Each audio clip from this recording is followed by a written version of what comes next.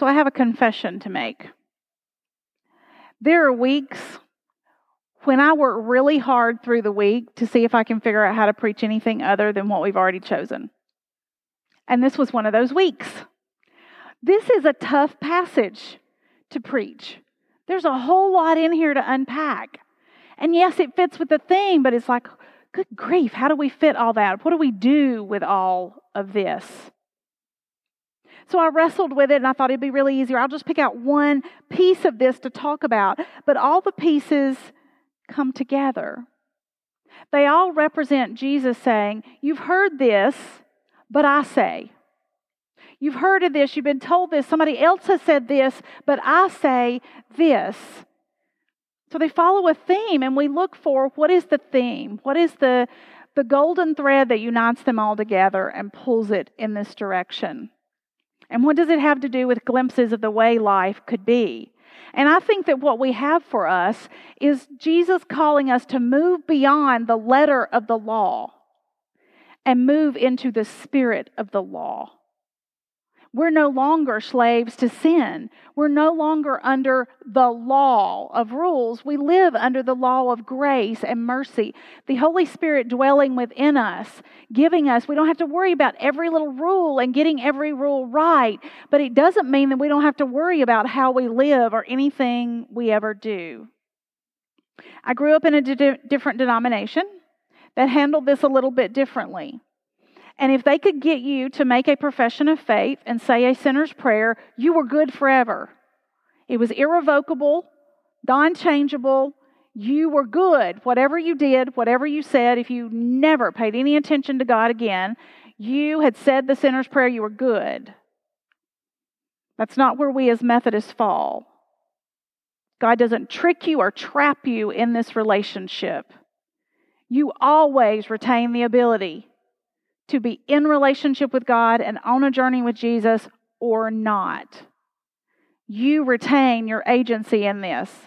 And I think what Jesus is saying is, look, the law was given, first of all, to show you about morals and values and how you ought to live. And second of all, to show you that you can't do it on your own. That we need God to help us. And then Jesus comes along and says, but you have to let the Holy Spirit help you. You can't just say, technically I followed the rule and that's all that matters, because there's more to it than just the rule.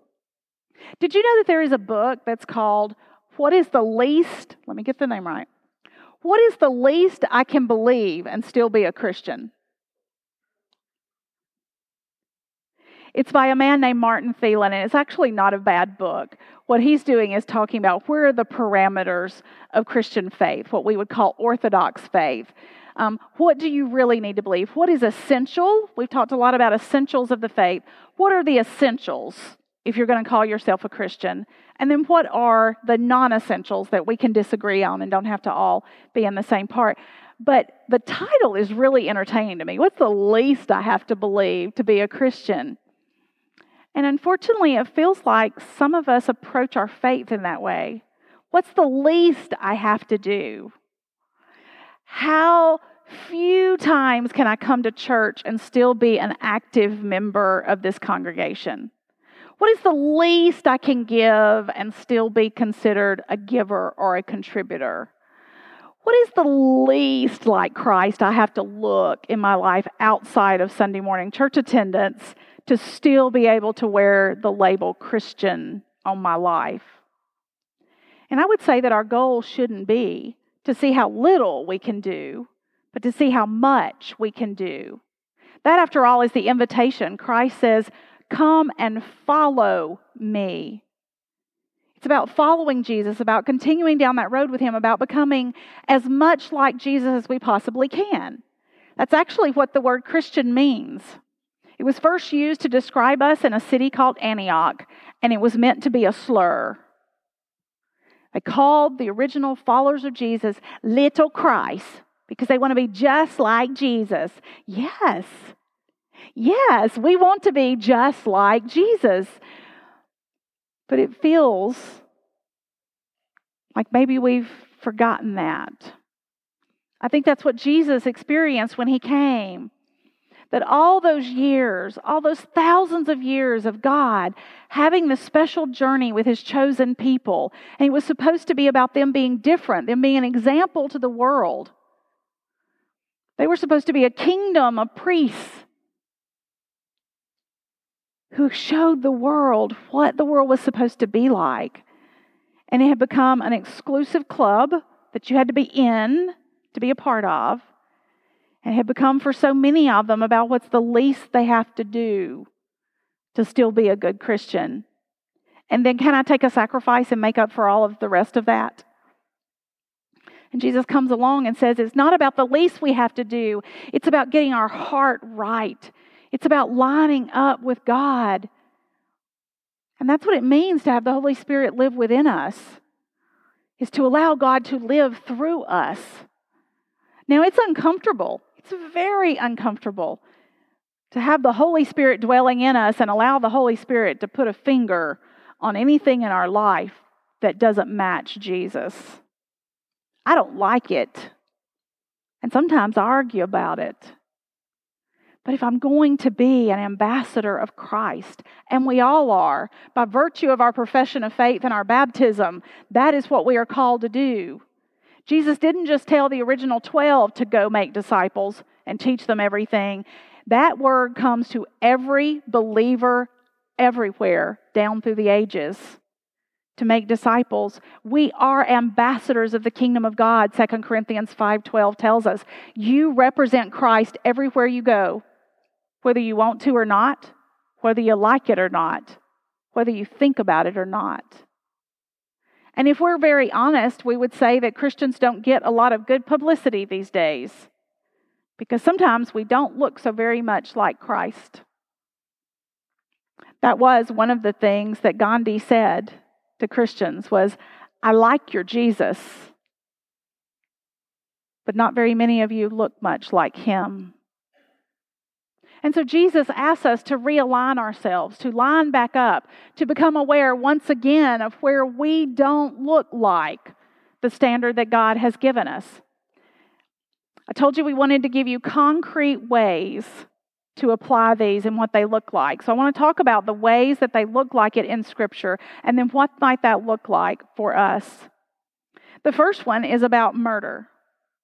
The rule, the law, in the Ten Commandments is do not murder. And that had lots of discussions with rabbis about what is murder? What does that mean? Is murder separate from killing? Can you defend yourself? Are there some times that you've taken a life justly, like in self-defense? Like, what is that? And they were looking for what's the letter of the law. And Jesus says, it's not even about when the last breath leaves the body. It's about every breath that's taken in anger that comes way before the violence. It's about how we control our tempers and our temperament. It's about how we let the Holy Spirit manage us. And it's about how we choose to manage our feelings and how we act on them. And he says it matters. Settle it.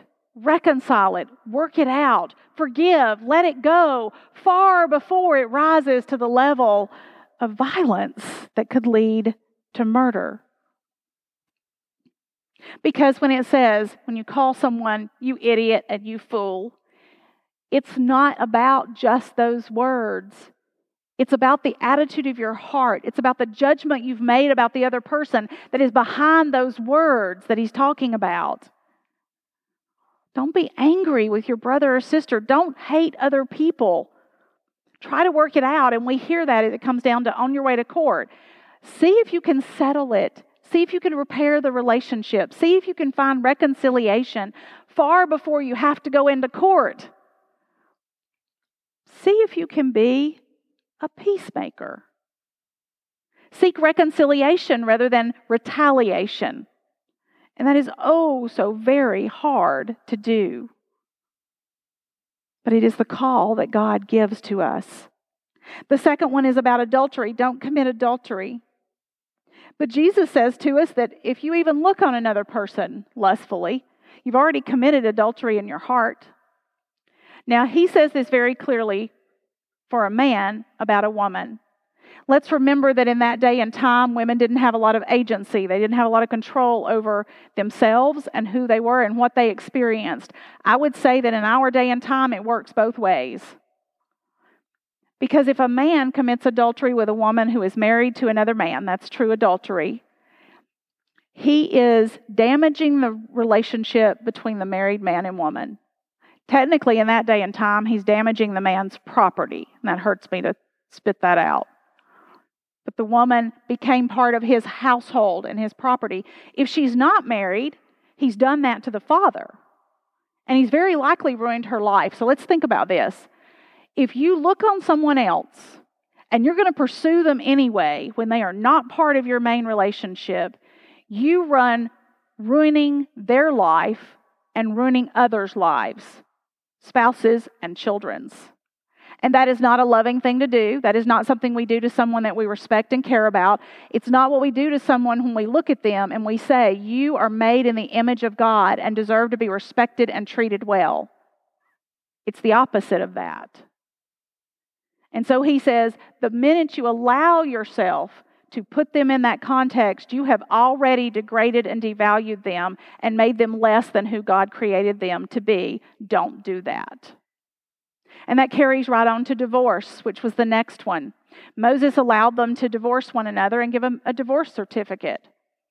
And Jesus says, don't do that. Remember, women didn't have a lot of agency, as I talked about. They can't go out and just get another job. They're going to have to find another household to become a part of in order to not be begging for money or forced into prostitution or just starve to death. And Jesus says, that is not the kind thing we do to somebody. You don't just wad up a relationship, because when you do, she committed to you. She committed her life to you. You will break her heart, and the love she has for you will cause her to have to commit adultery to try to fill that for somebody else. This is not, in my opinion, about Jesus saying you can't ever divorce. The reality is that relationships are tough, and we can't always make them work.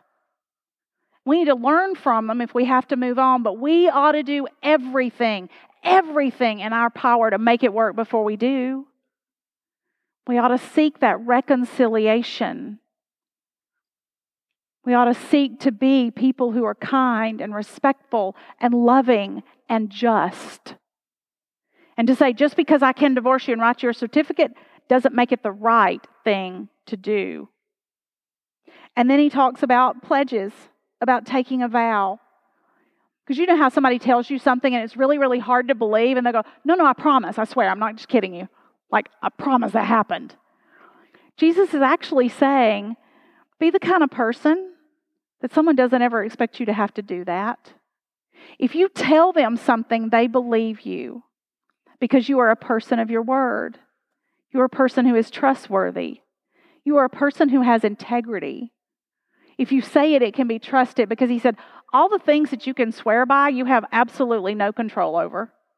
You have no control over heaven or earth or the great city of Jerusalem or even your own hair on your head. You can't stop it from turning gray or falling out. Be a person of your word, a person that can be trusted. Because it goes beyond just not bearing false witness, but to the spirit, the motivation, the person you are behind it. It's not just about rules. It's about our heart. In Ezekiel and in Jeremiah and in Hebrews and in Psalms, God says, I will break their hearts of stone and give them hearts of love alone, hearts for me. That's what he wants. He wants our heart to not be so focused on the least we have to do so that we can continue to be as sinful, as mean, as hard, as cold, as disobedient, as disrespectful as we possibly can, and still make it into heaven by the sliding in by the tips of our fingers. He wants us to want to be his child, accurately reflecting his love and his grace and exhibiting that in every area of our life, constantly growing to be a better person than we were before. We can fall victim to the same thinking that the Jewish people had. that we are in. They are sons and daughters of Abraham. We are in. All we got to do is figure out what's the least we have to do to remain obedient and have God not get mad at us and let us go into exile. We can do that. What's the least I have to do?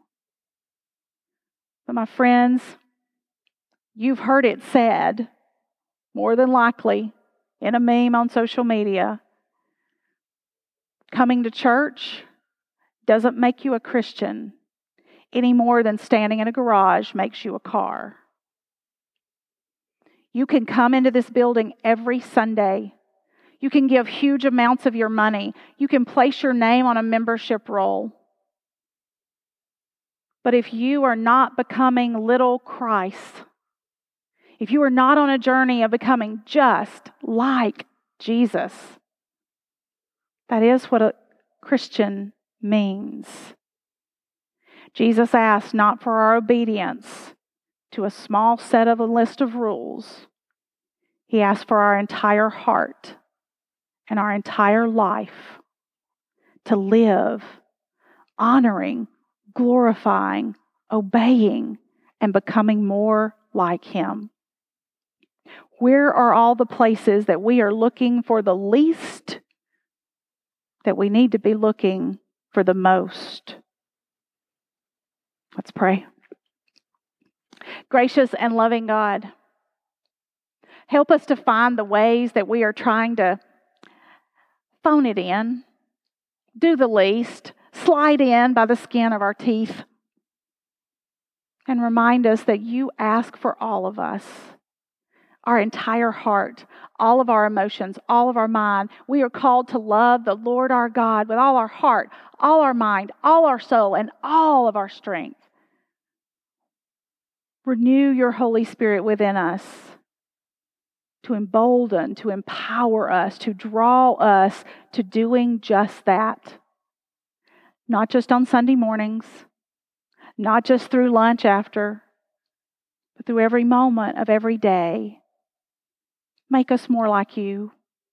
Make us accurate and good ambassadors of your kingdom, that the world may know we belong to you, and that they may experience your love, your grace, your mercy, and your justice as well. This we ask in the name of the Father, and the Son, and the Holy Spirit. Amen.